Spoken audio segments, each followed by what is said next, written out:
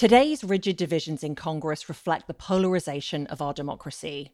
A lot of important issues are decided by party line votes. Politicians increasingly run nationalized campaigns, not ones that focus on local concerns, and they often demonize the other side. This is Let's Find Common Ground. I'm Ashley Milne-Tyte. And I'm Richard Davies. In this episode, we look at ways to find common ground among lawmakers and those who work on Capitol Hill. Two experienced Washington insiders join us, and they're also good friends. Betsy Wright Hawkins served as Chief of Staff for 4 Republican members of Congress over 25 years and helped build bipartisan coalitions on a range of issues. She's now managing partner of Article 1 Advisors, a consulting firm that gives organizations strategic advice on how Congress functions. And Tamara Luzzatto served as former Secretary of State Hillary Rodham Clinton's Chief of Staff in the U.S. Senate from 2001 to 2009. Before that, she was on the staff of Democratic Senator Jay Rockefeller for 15 years. Today, she is Senior Vice President of Government Relations at Pew Charitable Trusts. Ashley, first question goes to you. Is Congress today much more divided than it was 2 or 3 decades ago, do you think? I would say by almost any metric, Congress is more divided. We do know that many, many decades ago, through the civil rights movement and post-Reconstruction, that there was even violence on the floor of the Congress, not from invaders, but by members themselves.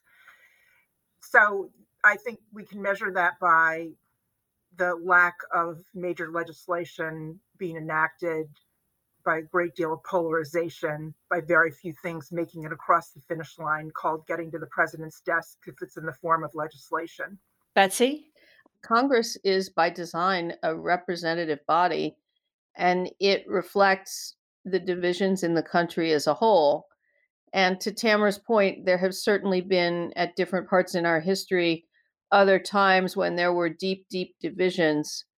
But when I think there might not have been the accelerants of partisan media, digital media in particular, that combined with greater mobility, which might not have existed 160 years ago at the time of the Civil War, have served to enable people to isolate themselves from opposing points of view in a way that they might not have been able to at other times of deep division in our country.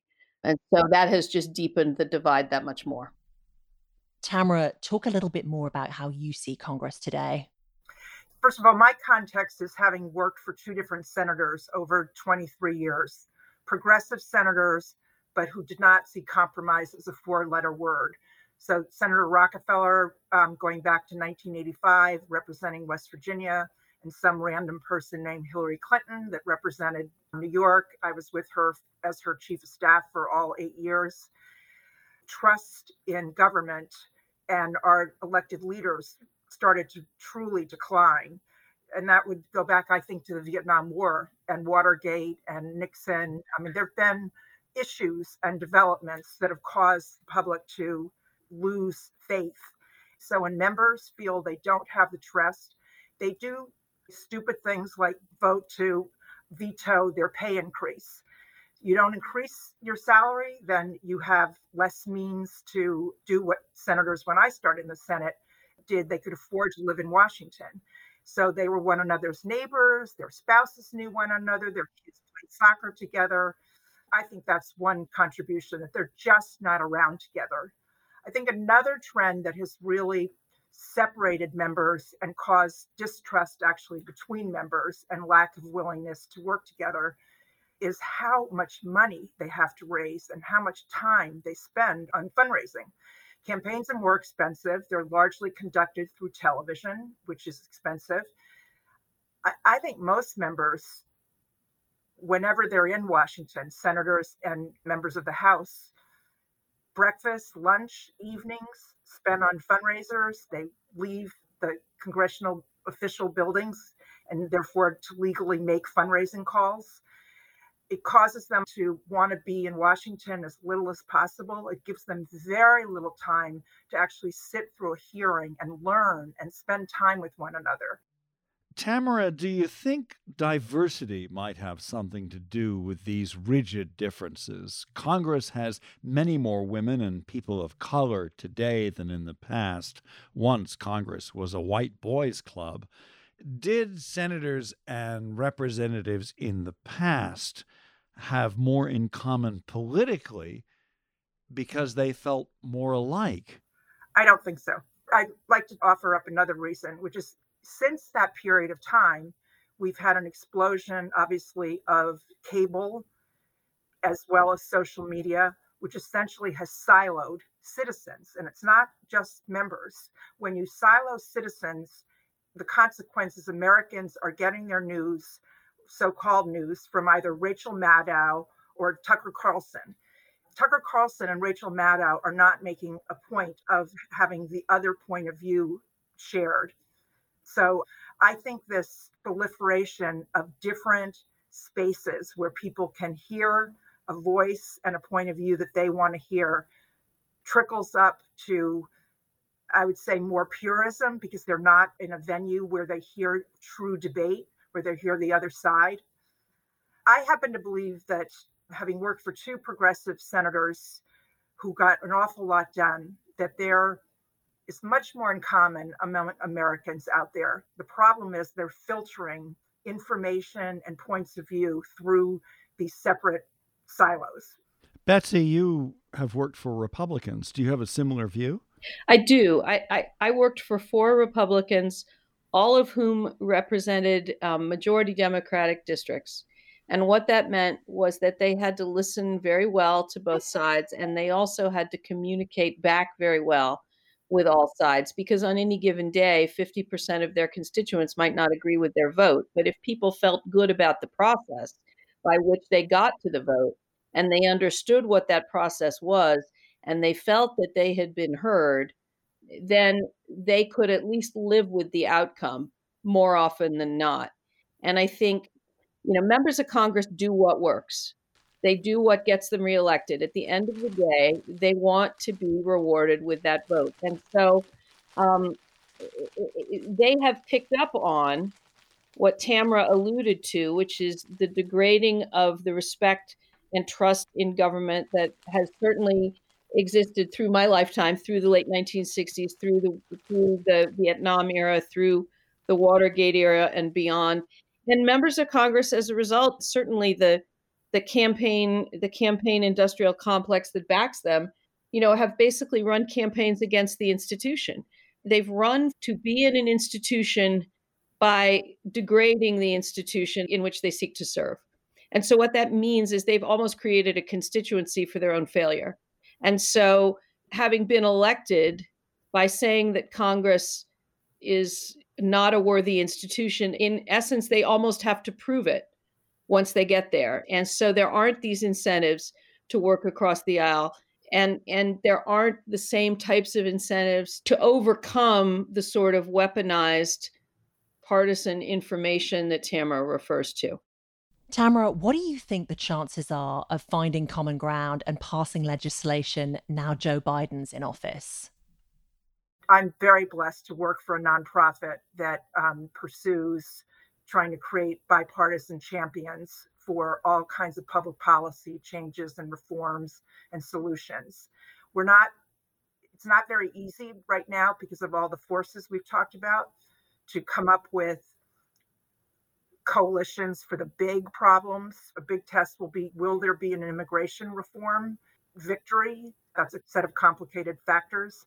But I can tell you that every day I'm part of some quiet, maybe not on the front page of the papers or the lead headline on a network station or Fox or Rachel Maddow, but on a whole range of smaller advances in the public health area, criminal justice reform, conservation, because there are enough members that come to work every day backed by their staffs and want to find a partner and know that they have to create what we call in the language of Congress, enough co-sponsors of a legislative proposal that can therefore win the number of votes to get to the president's desk. I believe that if members like I believe Biden did as a candidate, tell the public what they want to work on and what they want to get done and why, they will attract members of the other party that will in turn feel some public pressure to join them and get something done. Not happening on the bigger issues, but it is in the art of the possible. Yeah. And I think that to Tamara's point, there are two tiers. On the major national issues that are significant issues for the parties, healthcare might be one. I would say immigration could be another. It has the potential to not be, but so far it has remained there. Members campaign, nationalized campaigns, their party positions, they're not going to find that common ground. But just below that, on issues that are important to their district, for example, flooding that affects military bases might be one, or infrastructure, urban and rural internet access might be another. And that's not going to be an issue where there's likely to be a huge national campaign. But Tamara also said one other thing that I think is important to highlight, which is um, yes, it's really important to tell the American people where you're going to stand. And I agree with Tamara in the point that she made about President Biden. I would also say it's really important to tell the American people the truth. And when you tell the American people the truth, they will tell you the right thing to do. And I think part of the challenge that we've got, and again, I would say on both sides of the aisle, as Tamara has said, is that the partisan cable news media and digital media have really pushed information that is not based in the truth. And so the American people have a really significant job to sort through what's true and what's not. Is that a problem on both sides, liberal channels and conservative? Well, I think it is. I think we can all point to examples where it might have been a little asymmetrical recently, but my experience is that it is. I've been working for members who were among those very few swing districts. I have absolutely experienced campaigns that were not based in the truth leveled at my boss in the pursuit of picking up some of those swing districts. And, now we're down to 16 districts that are either represented by Republicans, but were won by a Democrat for president, or represented by Democrats, but were won by a Republican for president. So really very few truly swing districts where the incentive is to tell the truth, where the incentive is to focus on the local issues, and that will supersede these national forces. I just want to pause on that number for a moment. That's 16 districts out of 435 in the country. I think my number's right.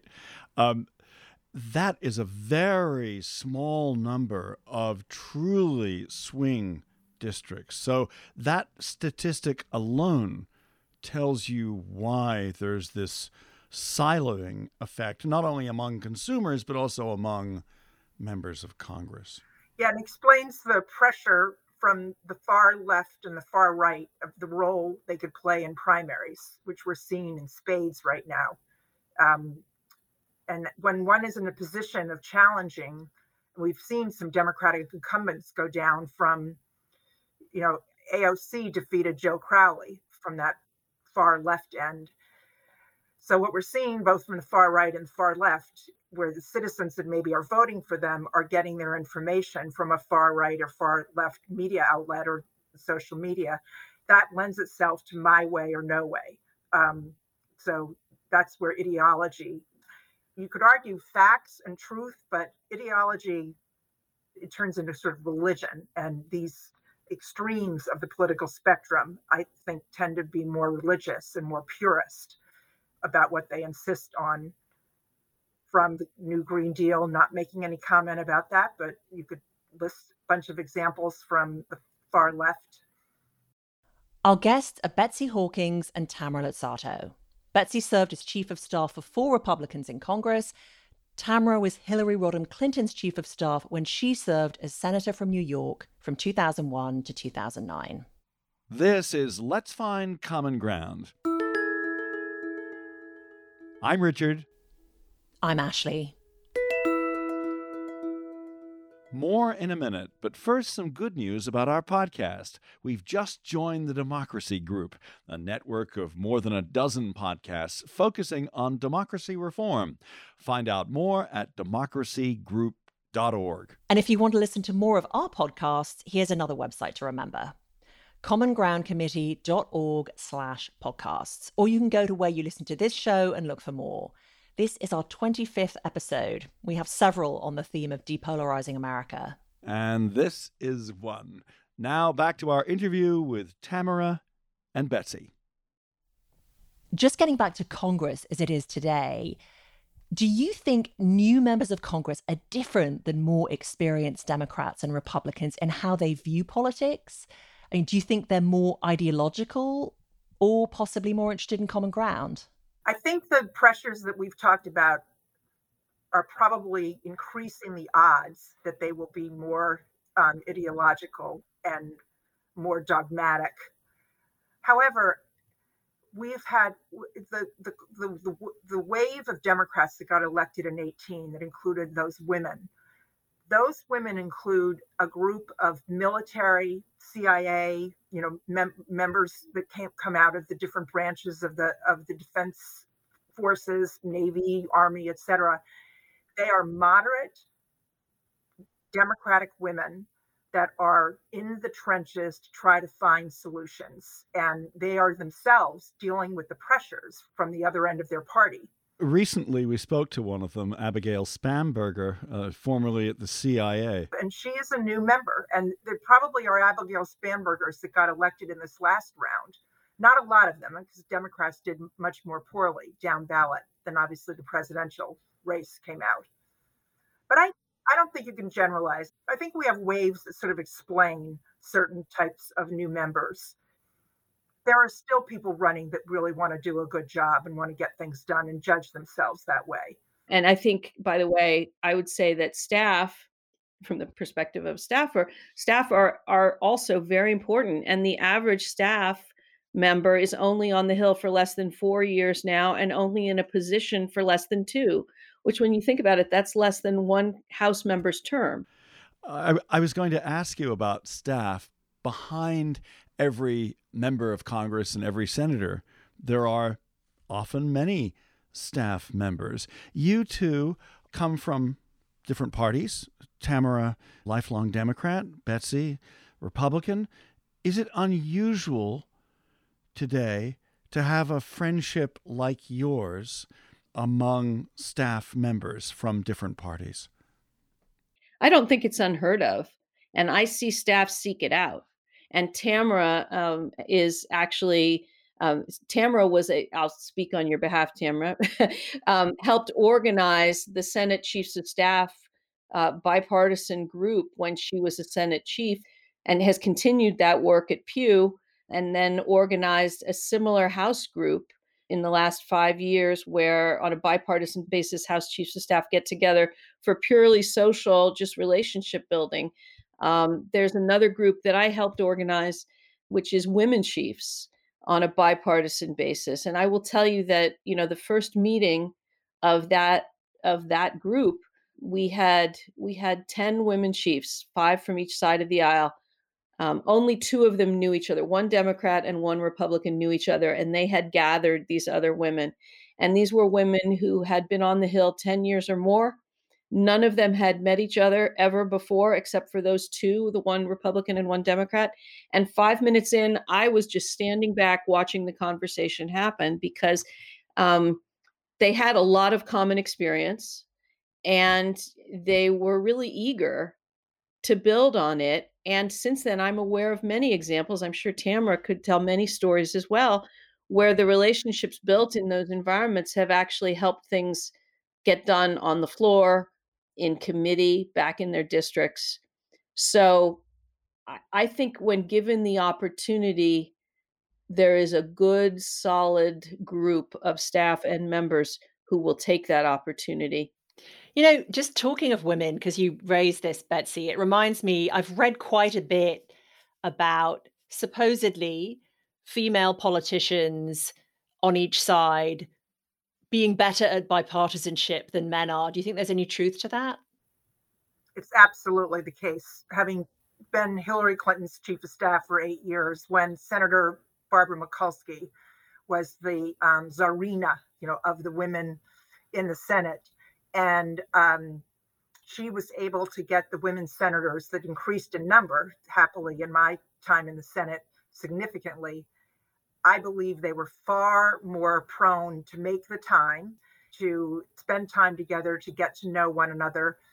If I recall, Hillary Clinton organized a baby shower when then Senator of Texas, Kay Bailey Hutchinson, adopted a child, and all the women senators held her a shower.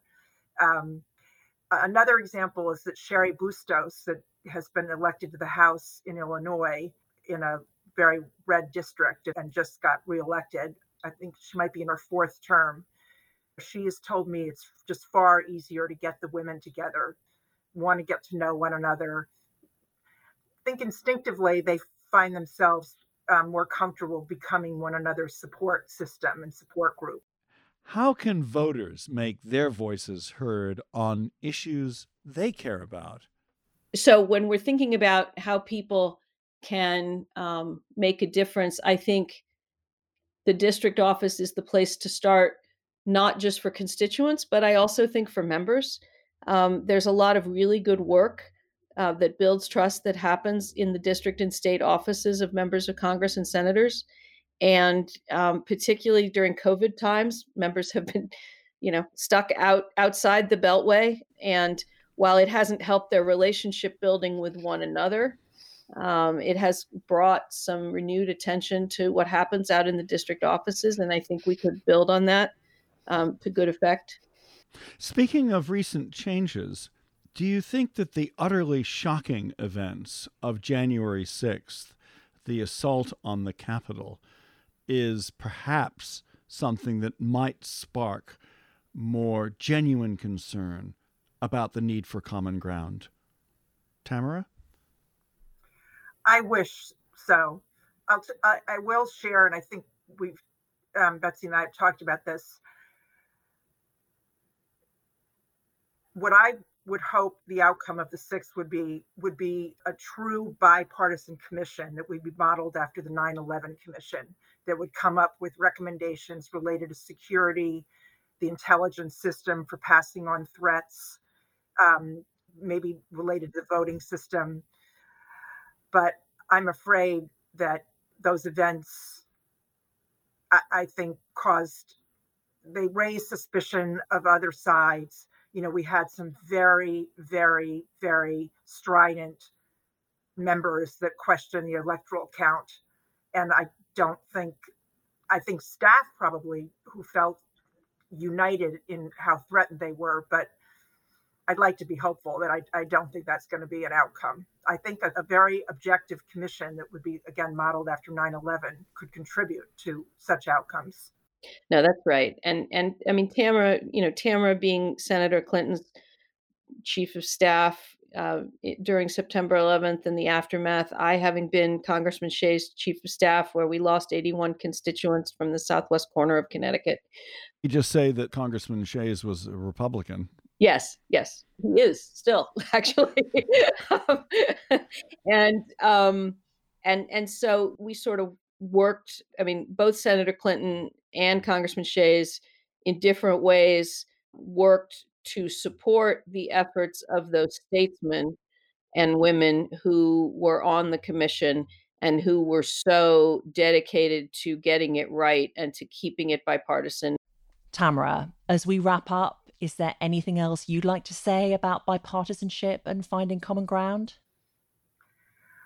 I think I would just say that I would encourage everyone, and certainly this Common Ground organization is doing this, to applaud and praise and highlight and tell the stories of when bipartisanship takes place. I think there is too much despair that the media will not cover. In my days, when Ted Kennedy partnered with Orrin Hatch, a very conservative senator, Kennedy being a very liberal senator, to bring about universal coverage for poor children. Again, the headlines aren't full of those examples, but we need more people to tell the stories of when people are working together. And members need to tell their own stories. I think they do themselves a real disservice to not even brag about getting something done because they worked with somebody else. I have a final question, and that is, you are both passionate about democracy and about the role of Congress. Are you hopeful that things will be better in the near or longer term future? I am hopeful. I mean, I don't think I could have stayed in this city for as long as I have and not be hopeful, because otherwise it would just be, the short answer is yes, I'm hopeful. And one of the other things that makes me hopeful is, and this has been true over the 30 plus years that I've been on the Hill or working near the Hill, every day you meet another dynamic, smart person who has come to Washington to try to make the world a better place. There is a almost never ending stream of those people. And there are times when I've been less hopeful and more hopeful. And I will say, I think the president is setting a really important example in this regard. I think he has, I might not agree with him on every issue, but I absolutely am grateful for his servant's heart. And I think that he is working hard to build an administration of younger leaders that will be able to carry that servant leadership forward and will try to set an example on both sides of the aisle. And I see people on both sides of the aisle coming to this city to try to make the world a better place. Tamara? Yes, I certainly have, as Hillary once said, plenty of scars to prove my despair over losses or failed attempts. But to go back to one of your questions about what came out of the 6th, I have to believe that that has inspired some people to try harder to bring people together and to unify. And certainly that was Biden's theme. And I think he's having some influence. So I couldn't get up if I weren't helpful. I have a job that hopeful. I think I'm helpful.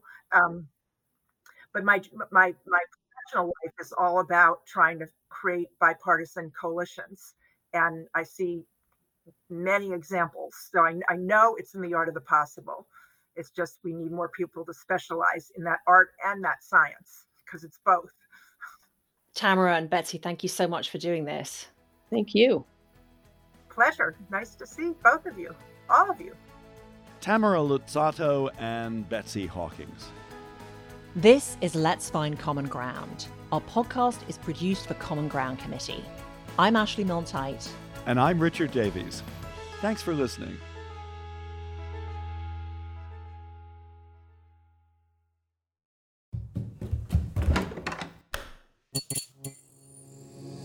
This podcast is part of the Democracy Group.